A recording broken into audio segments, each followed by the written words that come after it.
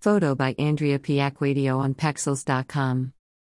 My last 3 posts have been screwed up by my blogging platform.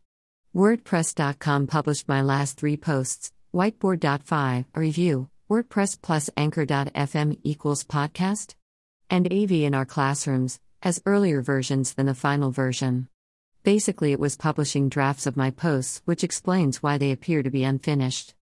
Damn it. Luckily, WordPress.com keeps versions of all your posts, and I was able to find the finished version and publish those versions in place of the drafts. Here is what I think happened. WordPress.com has 2 post editors. One is called the Classic Editor, and it is rock solid.